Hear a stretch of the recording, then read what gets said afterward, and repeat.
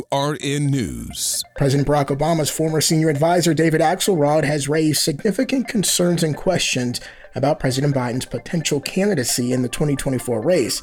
Axelrod took to X, formerly known as Twitter, over the weekend to share a link to a recent New York Times article.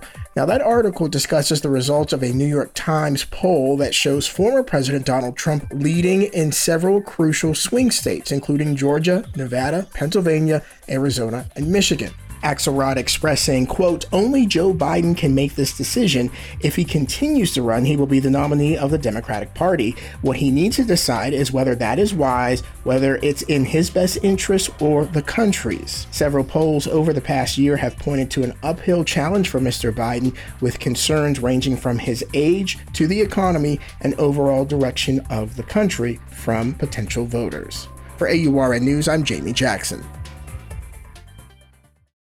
This is the story of the one. As a maintenance engineer, he hears things differently. To the untrained ear, everything on his shop floor might sound fine, but he can hear gears grinding or a belt slipping.